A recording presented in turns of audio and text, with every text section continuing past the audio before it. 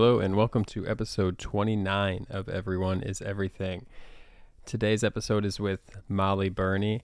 I'm so excited to release this one. This was one of my favorites, and I've said that a few times, but this one I'm going to give you a different reason. This one, not only is the guest just, she's awesome, super smart and vulnerable, and all those things that I want out of an episode are in this. But also, as we talked about all of these practices and these tools in order to, exist in a more authentic way, all these tools that we hear about on Instagram and all this stuff, and through Ram Dass and through whatever avenue we take, I really feel like we lived them in the episode in real time, as scary and as exciting and as vulnerable as that is. And I really feel like we only had an hour, but I feel like we hit our stride at an hour. So I'm definitely going to have her back on. And really, I'm going to waste no more time.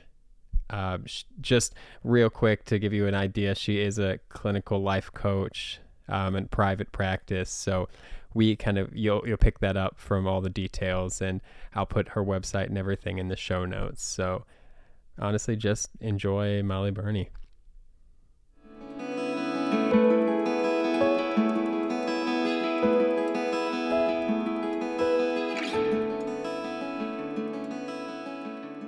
This is actually the most fun, just to piggyback on what we just said, is we're just going to see what happens.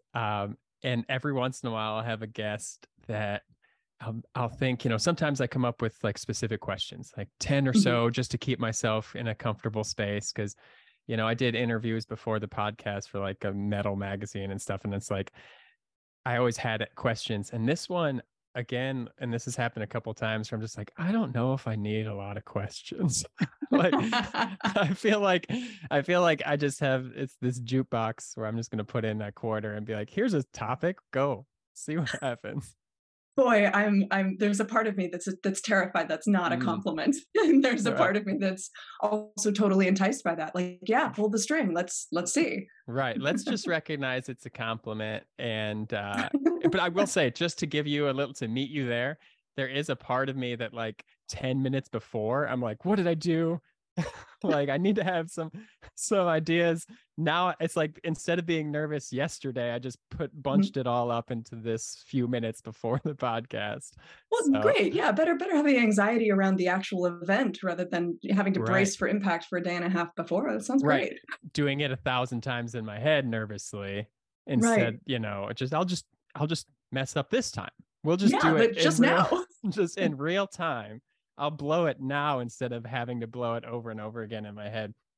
And so it's funny because I did, I looked at your website and stuff like that. And we've kind of mentioned how we have similar influences, teachers. And so that's kind of one of the things that connected us. And when I look at your website, I get such strong, like, Vivekananda presence there. Really? In the sense of like, we're not messing around. Like we're not here to like play in the space of like, because a lot of times I will talk to people in spiritual circles and I love it, but then sometimes I'll talk to the people that follow them and it's like they're missing this practical element, right? And Vivekananda was very much about practical tools, practical religion, practical philosophy. Like, if it wasn't, if you weren't using it, like, what, then we're just playing a game. And I know you could say it's a game, whatever, but I love that's the vibe I got. It's like, oh, okay, so I understand this intellectually. I might feel it emotionally, but now what? What does the application of it look like? It's good to know that it comes across that way, because sometimes when I venture onto my website, I'm like, I feel like I'm shouting. I feel like I'm shouting at me a little much, because so much of the content on that website was just drawn from a conversation with a copywriter who was like, oh, I'll use this and I'll use this. And I think there is so much force around, here's the conversation we're having. but it is so much more in the being that but that's good feedback. That's good to Right. know. Right. And I I mean, think, mhm. go on. Sorry. Oh no, just to piggyback on your point here about Vivekananda's practicality, I think that's what so much of Ram Dass has done for me is created a substance, a direct practice, a direct experience, a direct rituals, and an appreciation for what that looks like in the tapestry of my day to day life. Mm. And there's a sense of accountability in that I both like and resist, but it's still that there's a model for it. Not that we have to get too attached to models here. God.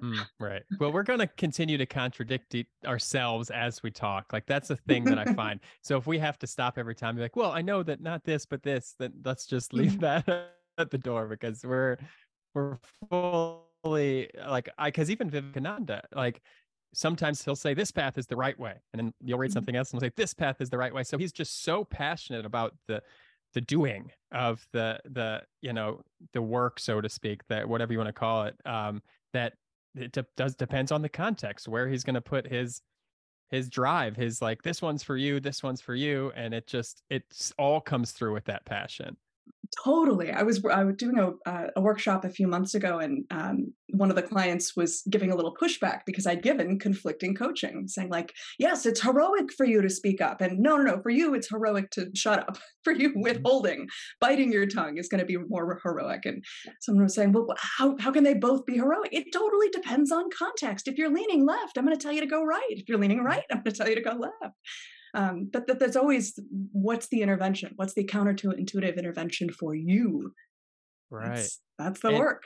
and it's funny is you mentioned Ram Dass, and if you look behind me, I do have Ram Dass and Vivekananda here, and You do. I love that because I was just talking to a friend who I made through social media, and she follows the podcast, so that's makes me feel good, and we talk about it though. She gives me like real insight, but she also we'll talk about Vivekananda and Ram Dass and as almost two different flavors of the same lessons. Like sometimes, she'll give me these Ram Dass quotes and they'll be so soft and really like allowing, right? And really like be there for whatever is there and all this stuff. And then you have Vivekananda who's just like, get up now, wake up, do the thing. Like, and it's just like, oh no. And not that Ram Dass doesn't also have that, not that he doesn't, but it's just so interesting. And it speaks to what you just said, that even like you said, two different people might have two different people, or the same person in two different situations might need a different coaching. Yes. Yeah. It really depends on what's the part of the map we're coming into the conversation with, and what's the pathology we're working with, and what's our history, and what's our karma, and what's that there. Yeah, of course, different recipes, different ingredients. Absolutely. Right. I was just listening to a Ram Dass lecture recently where he was saying to someone, or no, maybe he was mocking someone earlier who had said like, "Oh, I'm too high. I can't stand up after the meditation." He goes, "Cut the shit. Stand up. Come on." Right. Right. And I appreciate that. I mean, to me, the softness is only credible because that is also present. That's part of the container.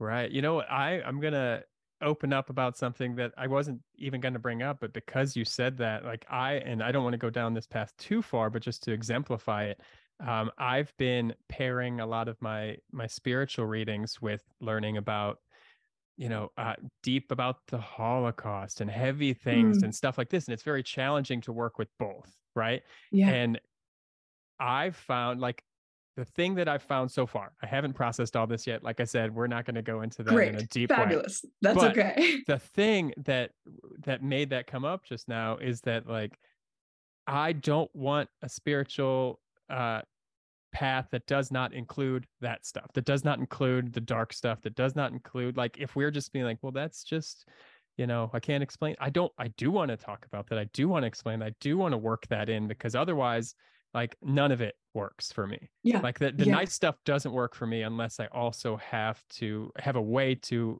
connect with the hard stuff, the dark stuff. And that can be also in myself, because if I can't recognize it in these big picture ways, I'm never going to know about it in myself. Yeah. Yeah. Well, this speaks to, an issue that permeates wellness culture, which is the sort of tendency to lean towards the saccharine and positive thinking with no critical thinking, and that's.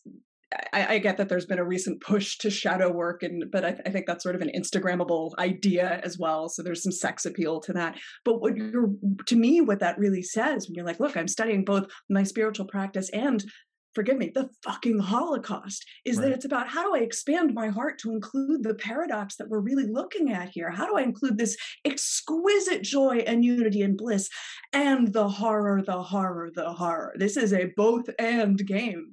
And so I admire that kind of study. I really do. I really do. Right. And all these teachers talk, the theme that we keep seeing in a lot of the beings that these ideals, I'll say ideals. I don't want to say enlightened, or I just want to, these ideals are this truth of non-duality, right? This non-dual idea of, the universe, the oneness, all of that. And that's really great. And we can see science reflecting some of it, and we can intellectualize it very easily. But once you start to like look at it, literally, and feel it, like fitting it all, like you said, into that container, like it's so easy to just look at the trees and be like, yeah, the trees are beautiful and like all this stuff. And I love that too. But then all of a sudden you have to put in all that other stuff, and it's so difficult. And like you said, the Instagrammable shadow work thing, like I'm not going to speak on anyone in particular, but I do feel like sometimes it feels very surface level on where we're just saying, well, yes, I mean, and that's good too. Maybe someone has never even acknowledged that they feel sad, and they're finally at least saying that, that, but man, does it suck when you get into like the real stuff. Like the deeper you get, you're like, as farther I get, it's going to be nicer, right? No, that is in fact not the idea either. Yeah. Right. Boy, yeah, I think that I really agree with you on that. There's the inclination too that this work should feel good or yield results that feel good, and that's not always been my experience with this. Right. And it's funny because we started talking about like the practical tools, and but these practical tools aren't like a one fix situation. Like, this is constant, constant work and constant recognition and awareness and things like that. So I'm going to throw out an actual question, because go for it. Yeah. We're just past 10 minutes in here. This is pretty good, actually, making good time. Yeah, we're rolling. We're doing it. To hell with the questions. Right. But I do want to ask this one because I'm curious, because the practical tools, right? And you've talked to a lot of people, right? Through therapy and then through coaching. So, sure. What are some of the practical tools that you find that like people are like generally not equipped with? Like, what is, like, if there's a general couple things that you're like, man, if you guys knew these, like these are the great starting points, like that almost nobody has. What are we doing just bumping around the world without these tools? Sure. I can definitely riff on that. But before I get into what the tools are, and I'm sure I'm going to miss some, by the way. That's fine. I think we have a misconception of forgive me, the swearing is just part of my deal, of what the fuck these tools are supposed to do. When I say to a client, we're talking about mindfulness, and to be clear, I'm not a mindfulness teacher. I'm not a meditation teacher. I'm just sharing my part of the map, and this is how I talk about it. And okay, and if you want to study mindfulness, great, you need to go to a mindfulness teacher. But when we talk about meditation, for example, as a practice or as an exercise in order to practice making room for our anxiety, the most common feedback I get is, yeah, but this didn't solve my anxiety. No, that is not what the tool is designed to do. And if we're thinking that's what the tools are supposed to do, they're all going to fail. So let's shift our expectation about our relationship to these tools in the first place before we start talking about what they are. So that's the first thing, is that these tools are not about annihilating the darkness. These tools are about expanding our capacity to include the darkness, just as your study of the Holocaust does, et cetera. And yoga and meditation and all of that. But the simplest tools have to do with pausing. Just the simple pause is not something we are taught. It's not something we're equipped with. It's not something our culture values. And when there's no value system around it, we don't learn how to approach it for ourselves.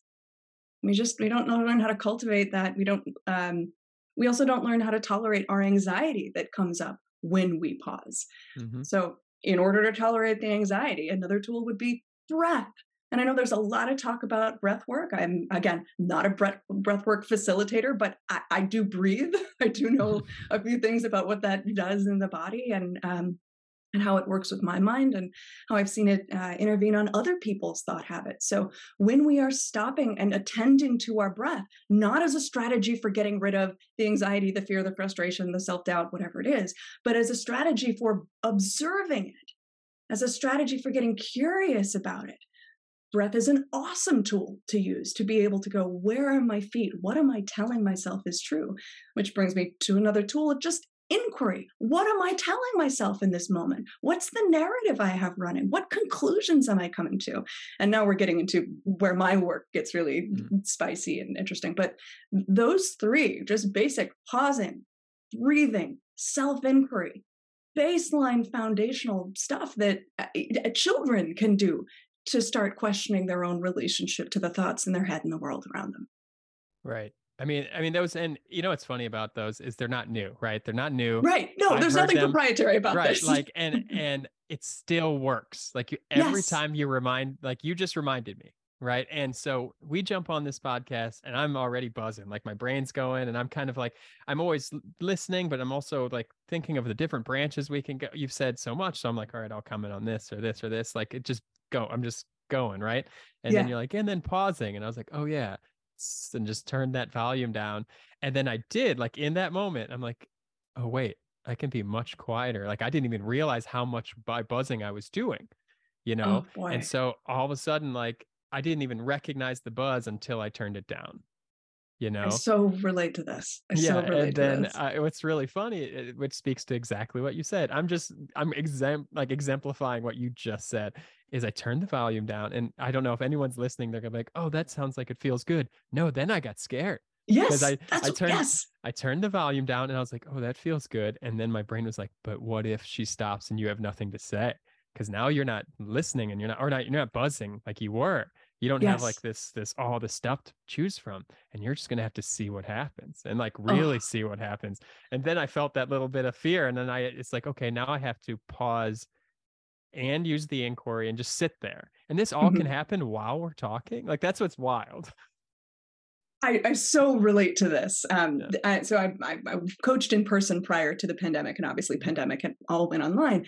And there's something about coaching on Zoom, especially in groups. When I coach groups, I am going a mile a minute because there's some anxiety, like I have to provide value and you're here and I'm here. And otherwise we're just looking at each other. It's different if we're in the room and you all came together and then you guys can create some concoction here. I'm not necessarily responsible for all of it. But if it's on Zoom, I am going a mile a minute. Anytime I'm sitting at this desk, I'm running Mollie, right? When I'm on a Zoom group, they're a fucking mile a minute in my hand, like like Ram Dass describes the trip hammer. I am not using them to ground. I'm using them I might as well have a fidget spinner. Right. And it's the same thing. It's the same, like if I stop, and I don't mean stop the mala, but stop the degree of the running, the pace, the thought process. And you can hear how insanely fast my dumbass brain is here. That, boy, even in that moment, let me just pause. Right. I don't know what the end of that sentence is. Let's discover it together. That's the scary thing.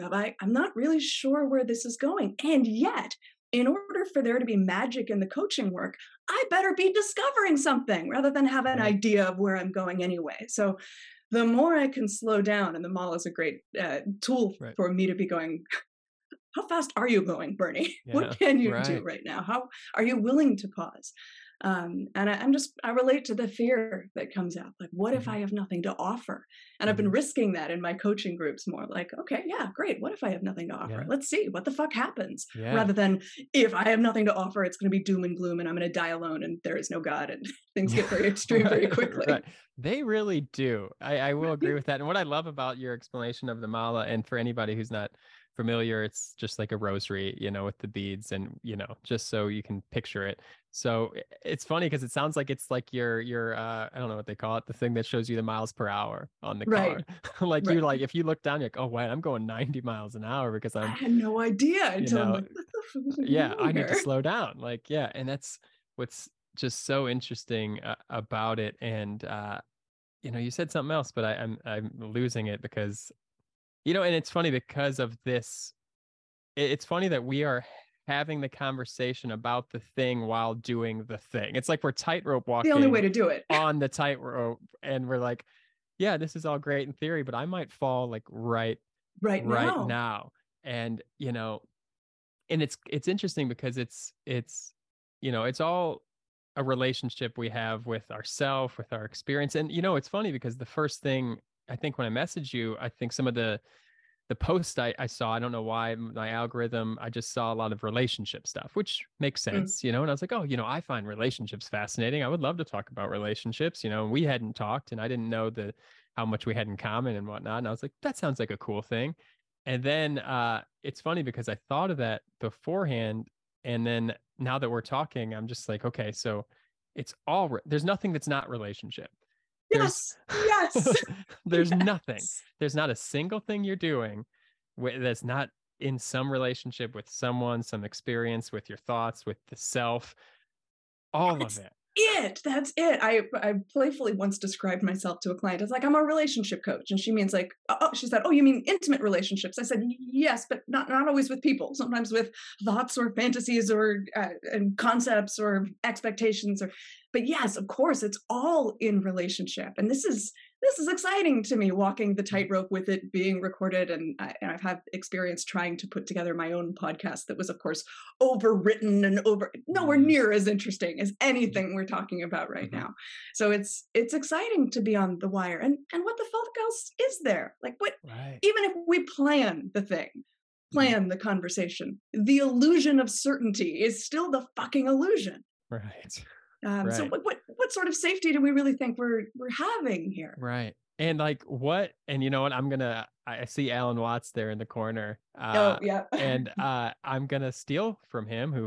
He was just a facilitator of ancient knowledge anyway. But he has that really popular quote that is, if you dreamt you could have any life that you wanted, it could be perfect. You could set it up exactly like you want, all pleasure, everything good, and you could do that every single night. Then after hundreds, maybe thousands, maybe 100,000 nights, you'd say, I wonder what would happen if I messed up. Like, I wonder what would happen then. And so it's like, how much do I really even want this to go perfectly? How much, or do I want a little friction? Do I want, like, you don't create the fire with like one still rock, right? You have this friction, and then this is what creates the blaze, and then that's right. What we're doing, and that's a good analogy that just came into my head. So it's a beautiful analogy. I'll use it and credit you. Take it. Do what you want with it. And it's so funny though, because as I'm sitting here in the buzzing, in the pauses, and in the fear, it's like, my body says, I don't want the fear. And then I have to kind of be like, oh, but do you? Like, do you want a little bit? Like, do you need it? Do you need a little bit? Like, as Alan Watts said, am I in the 100,000th dream where I'm like, let's see what happens if we don't prep for this podcast, or like whatever. What I love about what you're playing with here is the utility of fear. And often clients are going like, I want to get rid of my fear. And look, the game is never about getting rid of any of it. It's only about turning into it or building a relationship or whatever metaphor. But I was just saying to someone yesterday, like, what if, I guess we were talking about anxiety, but anxiety is an offshoot of fear. What if the fear just means it's important to you? What if it's just an indication that this is valuable to you and nothing more? That it's not even so much attached to a prediction or an outcome or what it means about you, but it's just, oh, this matters. What great information to have access to. I like that reframe, because if I look at this conversation, this is important to me. This conversation, the work, everything we represent here, that's important to me. Why wouldn't I have a degree of fear behind me of, I want this to go well? Right. And and that's so good too, because I've never really, I've heard that before, but I've never really kind of absorbed it in that way, like how you kind of framed it. And it's funny because you said a couple other things thrown in there about, how the fear could, obviously what's important to you, but what did you, we could see it as, an access point to a lot of different things. Like if I see that, okay, I'm fearful because if I mess up, then if I stumble with my words, I won't sound smart. I won't sound and then I won't be valuable, because if I'm not smart, I'm not valuable, and so on and so on. And what it says about ourselves, and then all of a sudden now I have this little like token about my values, what's important to me, like not even just in this experience is important, but who am I and what do I find important? Now I can look at that and say, all right, do I put too much value on that, or do I put the right amount, and I just need to make sure that I focus maybe it is like that. Hey, I do find intelligence valuable, and I'm going to say, you know what, less Netflix, more books. I'm going to do that. Or I might say that, you know what, I put too much value on intelligence, but the fear is like this little indicator of where our values are, what's important to us. Like it's strangely in a lot of cases, especially with, us who are living in, privilege in a lot of ways, these are fears, the ones that when we're getting on a Zoom podcast or we're going to a meeting at work, it's like, what is it? Like, it's giving you information. That's all it's doing. It's just giving you information. Yeah. And this is the information about, to me, the language that I use for that is like, what qualities and characteristics do you have versus which ones have you? Which ones are you a hostage to? If we have if we have an identity around needing to be seen as intelligent, then we always have to promote our intelligence, as opposed to being intelligent where it's appropriate and being a fool where it's appropriate, and contributing with other qualities and characteristics of ourselves. Right. I remember the first time my coach said to me, this is like the greatest insult ever. He goes, Mollie, do you want to be a smart coach or you want to be an effective coach? I was like, oh, I didn't realize they were mutually exclusive. I thought being effective or being smart was being effective. And him going, get curious about what you're missing. And Sean, the very next day, I had a client come into my office who was doing a ton of reassurance seeking. And I said, I had to watch myself from like want to provide a bunch of answers and sound very smart and cure her insecurity in the process, just making her more dependent on me for those answers, and having to pause and take a page from the clinical background and go, can we just tolerate the not knowing together? That required me risking that identity of looking stupid. And what is this? By the way, this client also happened to be a clinician, so there was, the stakes feel high, and I want to prove myself. And but yeah, as soon as I go to satisfying that identity, I'm not of service. Right. The same way. Right. Yeah, and you want to be a smart coach or an effective coach is so good, because in as I envisioned the story, I was like, I wonder if there's a part of you that was like, well, I do want to be a smart coach. Like there is, like I do. Oh, totally. Because obviously the answer is effective coach. I know the answer, but there's part of me that's like, I kind of want the smart one. Like, yeah. His point being that like I thought I had choice over how I was coaching, but because this identity had me, I didn't have any freedom around that. I was a slave to the identity. I had to be smart all the time, which just meant market intelligence rather than being appropriate to the situation. I mean, that's so good, because we have a lot of these because being smart is not a bad characteristic. So on paper, if I say that Mollie is smart, that looks good. That's a nice sentence. Like if you could give that to my 3-year-old, I could say it to my 3-year-old niece and say, you're so smart. And she would, that's good. That's a good one. She would know that. But within this context of, like you said, it having you, it's no longer a good one. So we have these, and this goes back to the non-dual idea of like, what's good, what's bad, and in what situation. And it's like, it's breaking my brain a little bit, because the ones that have you can also be in line with your values. That could be something you think is important to you, and that's okay. And it's like, because I have some that are just, some are silly. Like I love being a little different, right? Like I don't want to be, I want to be a little bit outside the group. I want to be accepted, but I still want to be like, oh, he's a little different. He's like the weird guy or whatever it is. And so, I'll notice it come out in little things. I'll wear, like, if I go to a concert, I'll wear a non-music shirt, and I could go to another event, I'll wear the music, just to be like, I'm going to do the opposite of the thing. Right. And in a basic sense, it's not really harmful. Right. Not at all. It's not really harmful. It makes me explore non-traditional things, and I like that about myself. But but in many cases, now that I'm hearing you say this, I'm like, oh, it has me in a lot of senses where now I can't even participate in the big popular thing because I have to be this all the time. Yes, that's what it looks like when an identity has you hostage, essentially. That we think there's choice about this personality, about like, oh, I'm the different one. When you discover, yeah, but you have the freedom to also be the same where necessary, or to join in, or to just be a part of exclusively. Another quality that I like that illustrates this is we think of loyalty as a really positive quality. Absolutely.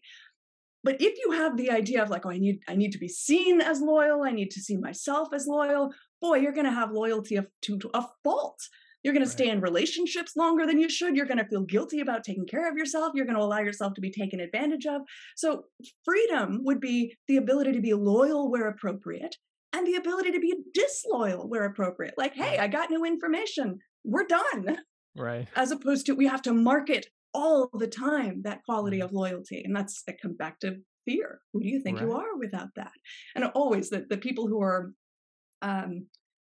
we're always solving a problem with these identities. Like the intelligence identity is solving the problem of how stupid I'm really afraid that I am, or how normal you're afraid you are, or how disloyal or disingenuous we're afraid we are, with the loyalty example. But we're almost always solving a problem we don't fucking have.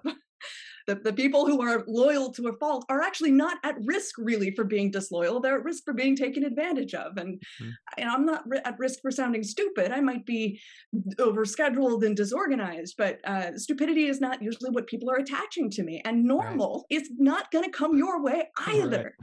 So isn't it fascinating how we play with this stuff? It's unbelievable. And it goes back to those essential, those basic tools that you threw out earlier. It's just the inquiry about it. Like that's the inquiry. It's the other ones are included. The pause and the breath obviously is included with the pause. I mean, don't stop breathing for too long. Just gonna throw that out as a disclaimer. It's a good disclaimer. Yeah. But then the inquiry is what we're doing right now. It's because as you're saying this, I'm like, oh no, I can see this one. I can see which one has me, which one do I have, or like which one am I working in relationship with, and which one am I just being pulled along by. And it's so interesting, and it's happening 24/7. Like 24/7. Even in your dreams. And and it's just so wild if you just add like a dash of inquiry to every single interaction relationship that you have. I mean, it's insane. Like I'm almost like done. I'm like, we could stop the recording now. I'm like, this is enough. Like this is plenty, because it's just like, I mean, your relationship with traffic, your relationship with your parents, your relationship with, having your romantic relationship or your lack of romantic relationship, whatever it is, it's all got this information there that all it needs is a little bit of inquiry and to see like which thing has you and which do you have, which it's so good. Just a different relationship, right? And all of that work is born of my mentor, Brett Costin, who is he would probably be I would say this to his face. He's a coach and a madman and an incredible figure in my life who's trained me to be the coach I am. And of course, swimming in many of the same waters that we've been talking about this whole time. The other piece that's essential with that inquiry, and I know you'll agree with this, is the compassion. Because we can get abusive, especially those of us that are dedicated to this work and dedicated to the inquiry or dedicated to the whatever method it is that we're going all in on. I certainly could get abusive with my inquiry and rigid and regimented and critical in a way that isn't helpful. It comes down to like, do I have like, just because I'm criticizing myself doesn't mean there's any critical thinking going on. Right. Those aren't. Those aren't the same. And so if there's not compassion in the inquiry, it's just a weapon. Right. I mean, that's so good. And it's very true. And it's this mistake I feel like we all can make when we're dealing with this stuff is now I say, okay, being different is good. Right. And then I I work, I basically attack that idea because I'm like, you have me by the throat, and now I have to fight you, and now I fight you, and now I put it in the bad category. And like, oh, you literally just did that. You just flipped the coin, but it's literally the same thing. Like the weight is still there. The weight on me is still there. It's like, that's not freedom either to decide it's bad. And you know what? I'm gonna go back to this, and I'm actually a pretty big people pleaser too. Like I want everyone to have peace. That's the thing. I want everyone to feel okay. Like that's a thing that just, is constantly in my head, right? Wait a second, Sean. But to your point about friction earlier and the fire, and like, how dare you rob others of this experience to have that kind of friction? Okay, and this is why I'm having such a good time in this conversation, and this is why I'm holding strong to the Vivekananda relation with you, where it's just like, no more of this, like, and it's the freedom thing. You keep saying freedom, like so even though we said earlier that we're not trying to end our anxiety. We're not trying to, like, there's not an end result that we're, it's like, all right, I got my car back, my engine's fixed. Like, it's not that. But the thing that you keep saying is freedom. So we're just pointing towards personal freedom in ourselves, right? And it's freedom, freedom, freedom. We keep hearing that. And that was, shoot, if Vivekananda didn't yell freedom a bunch of times, I don't know what he did. So like, I'm still making this correlation, and I love it. And this is the thing for me is I also, these are why like Vivekananda and teachers like this or conversations like this are so important to me, because I know it's one of those things. I know it intellectually. I know I get the friction thing. I can make cool analogies and be kind of proud of myself. And then I feel it sometimes, it starts to sink down into that. And then I have to be able to thrust that power outward into my actual life. And that's where sometimes and this is where the compassion comes in too, because that means that when it doesn't come up, when I forget it, when I do keep the peace at all costs, at my own expense, even the compassion to the post that experience from like, oh, I see that, and that's fine. Like, and like, it's so interesting how the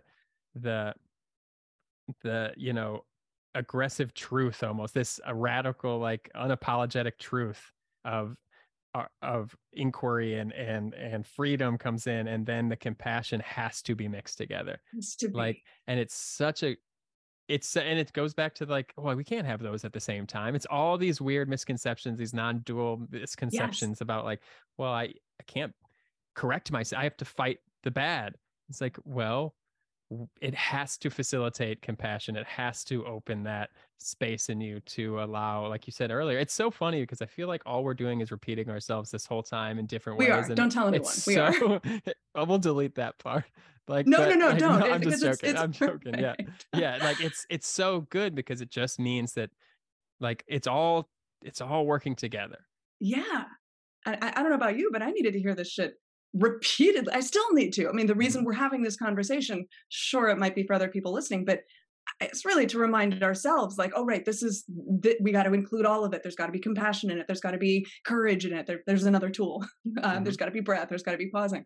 But I don't have a problem with it being repetitive because there's really only one conversation to have in some ways, like if we make it big enough. Right. And these teachers that we've referenced, Vivekananda talked about the self. You have to have faith in yourself first. You cannot have faith in a God, in a belief system, in a system at all, unless you have it in yourself first. And all these, everyone talks about the self. We're all looking at the self in order to expand outward. Even Ram Dass would be like, I don't think he would argue with that. Nope, not at all. It's so interesting. And you know what? This reminds me, I did write down a quote from, I think, one of your Instagram posts, and I think it was yours, and we're just going to go with this. Let's find out. And maybe it was from your website. I don't remember. That's how much prep work I did. I'm such a good host. Anyway. I love it. It's you're the cavalry you've been waiting for. Oh, you're the cavalry. Yes. Cavalry. Oh, yeah. Sorry. We're going to leave that mistake in. Let's leave that mistake in because I need to be humbled in that sense.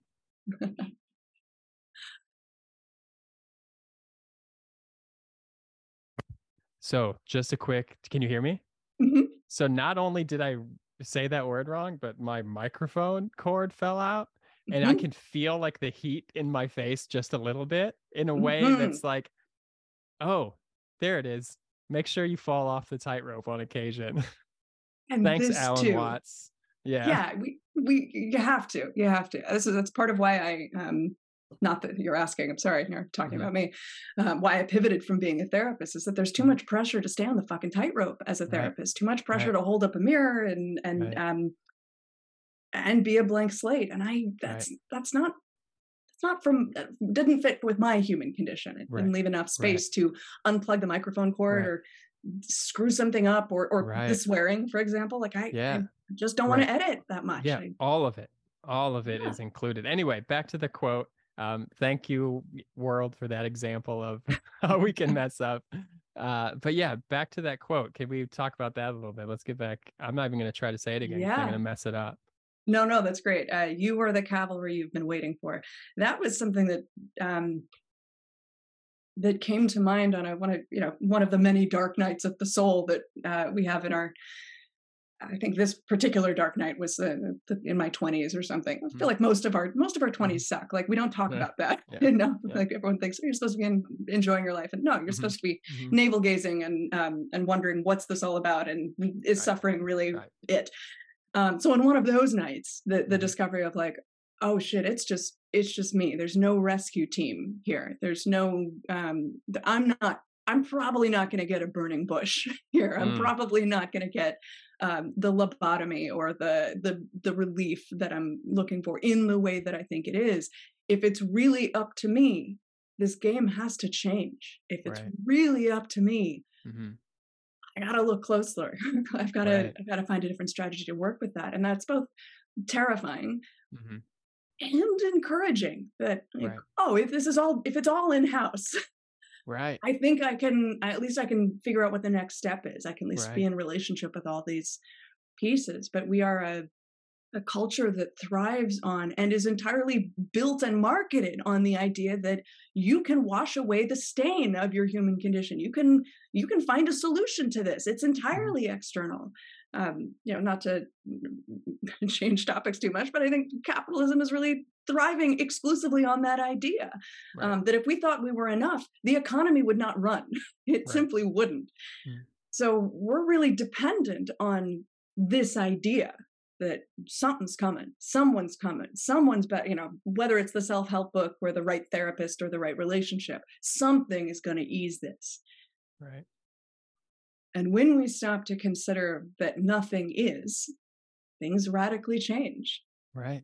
And that's the thing that, Vivekananda said, the self, the faith in the self. And this is what you said in that perfect quote. Like, it's just, and it's not that external things aren't happening and that they don't affect us. And I mean, that's a real thing.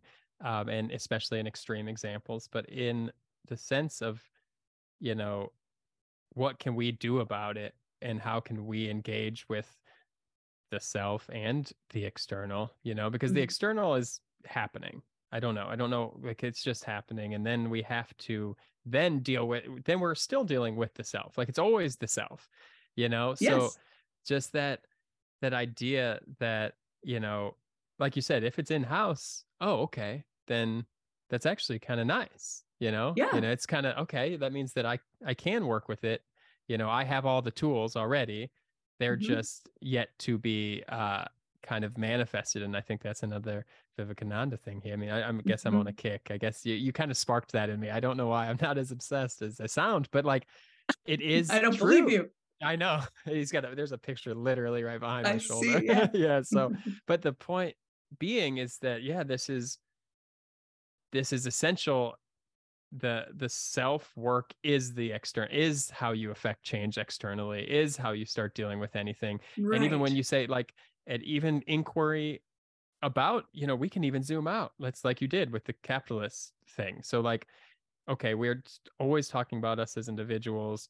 We do know working on yourself affects the external, but if we zoom out to our culture and we say, okay, what is that capitalist thing informing about me? Like, what are the beliefs that now I think are real about the external world or about myself? And one of the things that always hits me when anyone brings this up is this idea of finite resources. Like there's not enough for everyone, so you better get yours, right? Like, and you Mm-hmm. get yours at the expense of everybody else, So, and then we start to think, okay, well, that must be the case with love. That must be the case with acceptance. That must be the case with everything, all the things that are essential. So Right. now I have to like hold on and hoard and put as much savings in my bank account, whether it be validation or connection or whatever. And you don't even recognize you're doing it like that, but Yes. you're basically trying to be the richest person in all these different ways. And in doing so, we're not actually sharing, we're not actually opening up, we're not Yep. actually getting any of the things we think we are. Like it's wild because it's like, yeah, your bank account might say a number, but like what do you really have in this stuff that we're talking about? I think this self-inquiry, and then what happens when you do the self-inquiry, then you start connecting with other people, and then all of a sudden you're being more authentic and more honest, and it's scary, but then all of a sudden, like, we'll have this one conversation, right? Mm-hmm. This is the first conversation we've ever had, Right. and I will feel more connected to you than some people that I've worked with for 7 years. Yep. Yep. That's absolutely right. That's absolutely right. And I think it's because of the degree of vulnerability you're showing Right. up with, and Right. my imperfection and fumbling through shit. And Mm-hmm. the more, this is a bit of a buzzword, but yeah, the more authenticity we can bring to the table, the more we actually get affirmation that we're enough. If you're Right. tap dancing and promoting something about yourself and you get really positive feedback about that, that just affirms that the tap dancing is required, Mm-hmm. as opposed to, Right. show up with the mic unplugged and the swearing and the without the Yeah. questions, and let's see Right. what grows organically here. Right. If we trust in the enoughness, and I don't mean to sound too woo woo in that there's, I assure you there's critical thinking in this, Mm-hmm. but if we trust in the enoughness, which is already feeling so fucking risky to most of us, it's such a Mm-hmm. threat to how we think we need to operate. But something magical happens, something else happens, something that our nonlinear brain, that this slab of meat, this prefrontal cortex cannot plan for, happens. We couldn't Right. have planned this better. I would not have hit all Right. the points that I'm happy to have hit. And then you've asked Right. awesome questions and Right. introduced really cool references. We couldn't have planned that. Right. That's Right. about a degree of surrender and faith in Right. collaboration. And when I use the word faith, I mean Mm-hmm. faith as opposed to hope. That hope Right. is, it's got to work out, and here's how I know it's worked out. It's attached to some particular results. Faith is, it's already worked out, and the Right. results are none of my business. And Right. that's certainly how I felt coming into this. Is like, the Right. conversation's already worked out. I trust you. I Mm-hmm. trust me. I trust Right. whatever powers that be that are guiding this whole thing or allowing it to Right. lawfully unfold. And Right. the rest is none of my business. Right. And we could also say the powers that be are the things that are in you. The thing that you're Yes. searching for in the self are the powers that be. Like there's Yes. like, and so Yes. when you say I trust the powers that be, if you say I trust the universe, if you say I have faith that God's gonna keep this conversation, that's you, is what you're Whatever talking about. language. Yeah, whatever Right. language you want to use And to describe that, it's yeah, internal. This is not it's an external internal, thing. and but it does take some work to get as like all this potential to grow into something. And I swear I'm gonna do one more Vivekananda thing and then we're done Do with it. that. No, no, But no, no, no. You he now, talks now, now about you can't dismiss yeah, it. You have to keep. I should not dismiss him. You're right. He talks about the the banyan tree comes from the seed, and Mhm. everything that huge tree that you get to sit under is already in the seed. It just needs, it needs to be planted and water and so on. You could say, well, that it needs that too, but the ingredients to become this, the ingredients to its potential exist in the seed, essentially. Mm. So what we're saying now is if we have faith, it's that we have the ingredients already. That's right. That's right. And when I sit down to work with someone in a coaching conversation, that has to be my orientation, is that all the ingredients are there. My job is to get the stuff that isn't there out of the way. And I don't mean that in some glamorous, like I think that the quote around Michelangelo and David carving. Right. I do not mean to imply that that's my Right. role, but merely to call out what's the noise, what's not Right. credible, what sounds suspicious to me, Right. what sounds like it's rooted in something else other than the reality of the present moment. Right. And go ahead. Yeah. Well, I just want to speak to the point that we need sometimes someone who's not inside here hearing all the noise to be like, hey, you do this a lot. And I'm like, oh yeah, you're right. Yes, I need that too. This is Mhm. why I really insist, and I'm I'm not fucking enlightened here. I have my head Right. up my ass a good percentage of the time. Right. All I have when I'm working with someone else is the luxury of perspective, and Right. then of course my own studies, my own education, and my own committed dedication to this Right. process. But And yeah, it's just perspective. it's just perspective. So even when we talk about inquiry with some perspective is all the pause is what almost gives you perspective. And so you can use inquiry. You know what That's I right. mean? That's Like right. If that there's no space. pause and we're just going into the inquiry, chances are, again, this is quoting my coach. Chances are your head's up your ass. That Hmm. you're responding to the noise in your head. That it's the Right. commentary driven by shame and fear rather than Right. pause. Is there an inquiry? And this is something I like to say about inquiry is that when we ask the question, we are almost always on to let's find the answer. No. The freedom is in the asking.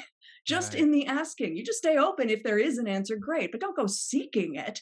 Otherwise, you're going Right. to employ the prefrontal cortex here, which is not actually involved in the inquiry. Mhm. Inquiry is a practice of the heart. Right. And and I love that you said that because it just made me think, okay, so I was picturing space or pause, inquiry, but we need pause, inquiry, pause. Yes. We need that Yeah. on the other side too, because yeah, you think That's really well said. just exactly what you said. The inquiry comes with like, oh, cool. Now I go get the answer, right? I'll just flip to the back of the math book and get or whatever. It's like, no, like you need, and that's what I would do because I could not figure out the math problems. Me But too. Me the too. pause after is so essential. So I'm so glad that you said that because I was almost picturing it in order. This, and then we get Right. our result. And we get tricked into even if we know there's no result, we keep thinking there's probably not for But me there though. really is, right? Yeah, like I know for them not, but for me there's going to be a result. So I love that. So I the pause after the inquiry as well is so good. And if you can link pause and breath, you know that you always need breath. So that means you always need pause. So as many pauses as you can add to your day, and it is probably better. Habit stacking 101. Really. Hmm. Yeah. Hmm. Can you pause and breathe at the same time? Right. And look, many days I cannot. I Right. preach this Right. stuff all the time. Plenty of times I Right. cannot. Right.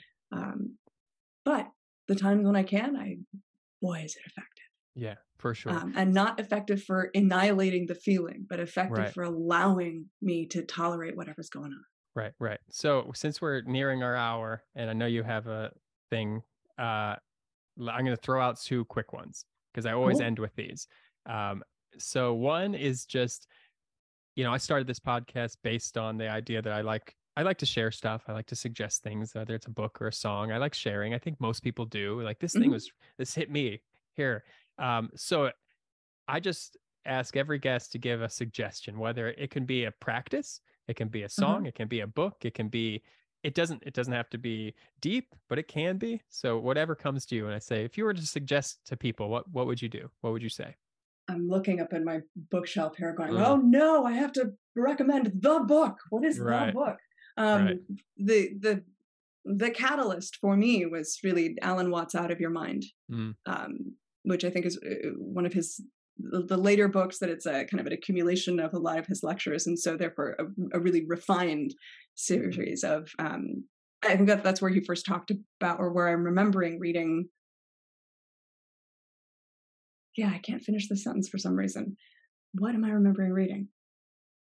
Something you said earlier that sparked it. Whatever the case, Mhm. I can't do a great book report because it's been a few years since Right, I read it. right, But right, something about how it was all presented there made me walk around the world in an entirely different way, right, and got me to Ram Dass, which right.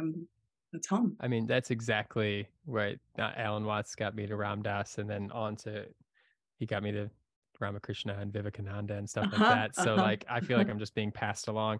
What I love about that, and I'm going to throw this on because if anyone is like I'm not a reader, I'm just going to throw that away. Listen to Alan Watts. You Sure. know, Or just ooh, I have go a on. really good recommendation as well. Okay, Uh, this book has been a portal to a number of people, and it's a really easy listen. Pete Holmes' book, Comedy, Sex, God. okay. You have to, we're not allowed to start talking about Pete Holmes and Alan Watts at this point in the conversation We have to do because it I later or earlier. this podcast would not exist without You Made It Weird. Like it's just Pete Holmes and as a whole.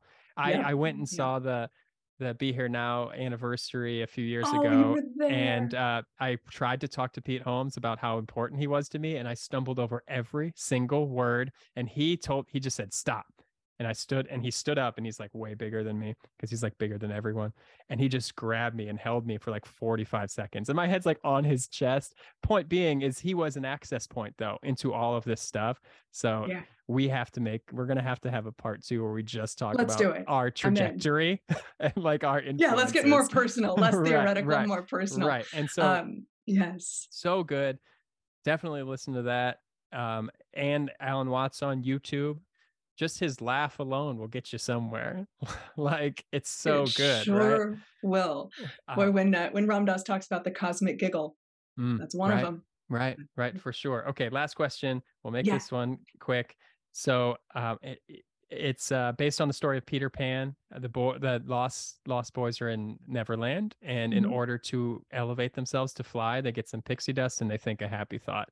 What's the happy thought? Oh my God, you're gonna make me cry. Mm.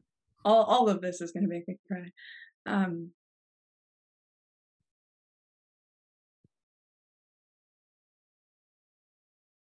Boy, when my son was born, 3 years ago, we did a home birth because it was in the middle of COVID. And I remember looking down at him and I said to my mom, "What do I do?" Mostly mocking myself, like, "I'm not a mom. I don't know how to fucking do this. What do I do?" And the midwife was like, "You enjoy your moments with your child." And my mom knew what to do. She started to sing because that's what we do together. So we sang this old hymn, and my husband joined, and I'm sure this midwife was like, "Who are these Looney Tunes?" But singing with my mom and my baby and my husband, Tim. Wow. I There you go. mean, yeah, you're getting me here. I'm like, well done. And can I thank you first for that story? And also, did you notice, and you were in it, so you probably didn't, the longest pause that we had in this entire conversation was followed by like the most emotionally exposed and honest like thing that was said. You know what I mean? You just Oof, stopped, totally stopped. You sat thank there, you. and then that happened. Like, how, what? If this doesn't speak to pauses, I don't know what does. I need that reminder. I need that feedback because a lot of my anxiety is like, am I providing value? And if I'm pausing, is there value? And God, if we look at Mozart, the music doesn't exist without the pause. It doesn't exist Right. without the rest. Yeah. So no, I Right. did not mean to compare my shit to Mozart, to be clear. No, it is though. It makes sense. You're not gonna every note without a pause in between them. If I turned on the radio today and there were no more pauses, I don't Like, know let's why I'm turn it off. finding I don't know why I'm finding that so funny just to hear every song just like with everything. I don't know why that Yep. hits me. Maybe you just became so exposed that now I'm just like in a truer space to where like even the silly stuff feels sillier. So What a treat to talk right, to you. I want to do right. this again We will. and more. Like We let's will. Yeah. yeah. We Okay. absolutely will. And we're making perfect time. It is 11:58 my time, so I think you're right there. So thank you. This was amazing. I loved Thank every moment you. of it, all the mistakes and all the pauses. So good. Thank you. What a delicious start to the day. I appreciate Right. you, Sean. Take good All right. care. Talk to you later. Bye. Bye. Thanks for listening. Remember, you are always everything. Bye.